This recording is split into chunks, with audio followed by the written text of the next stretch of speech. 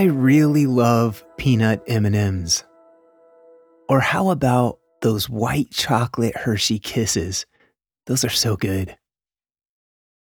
When I go to the movies, part of the excitement is sitting down with some of my favorite candy and chowing down. My favorite, however, is probably Reese's Peanut Butter Cups. There's something about that creamy, fake peanut butter and chocolate that is so appealing. I like Reese's Pieces too, but the extra peanut butter with the regular sized peanut butter cups is delectable. And then the minis. They have a nice ratio of chocolate to peanut butter. And when you peel back that little cupcake wrapper and it comes off so perfectly, that's a thing of beauty. I remember taking a road trip with a jumbo-sized bag of those mini Reese's peanut butter cups at my side. I was traveling the 3.5 hours to see my parents and listening to my favorite music. I'm not quite sure what I had in mind with that big bag of Reese's, but I kept eating them and eating them. And before I realized what was going on, I was down to the bottom of the bag. There were maybe 2 or 3 left at that point, and suddenly I had a conscience, telling me I shouldn't eat so much junk food all in one sitting. But, debating with myself, I rationalized that I had basically already finished the bag, so what's another handful of Reese's gonna do to me? Then I reached my hand in and finished them off. When I was putting this story together, I wrestled with the message. I was considering moderation and the benefits I've experienced when I've been able to practice moderation.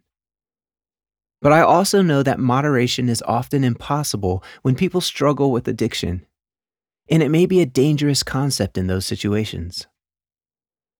However, excluding those situations involving addictions that may require abstinence, for many things I find moderation to be important. Everywhere you turn, you find conflicting studies on the benefits of moderation in diets, in part due to the addictive nature of some foods and their unhealthy qualities. But on the other hand, for me, when possible, consuming moderate amounts of unhealthy food is better than pigging out. The struggle to abstain from all unhealthy food sometimes causes me to fall into a defeatist state of mind, because I inevitably give in and eat junk food. The result of the all or nothing approach is failure. So when it comes to diet and some other areas, I find the mindset of moderation allows me to have some grace for myself while still working on healthy practices. I don't know how it is for you, but when I indulge in almost anything too much, I don't feel good. And I know it's personal and individual. That line in front of me, the one I cross when I do too much of something, it's not the same for every person. But when I do it, I know it.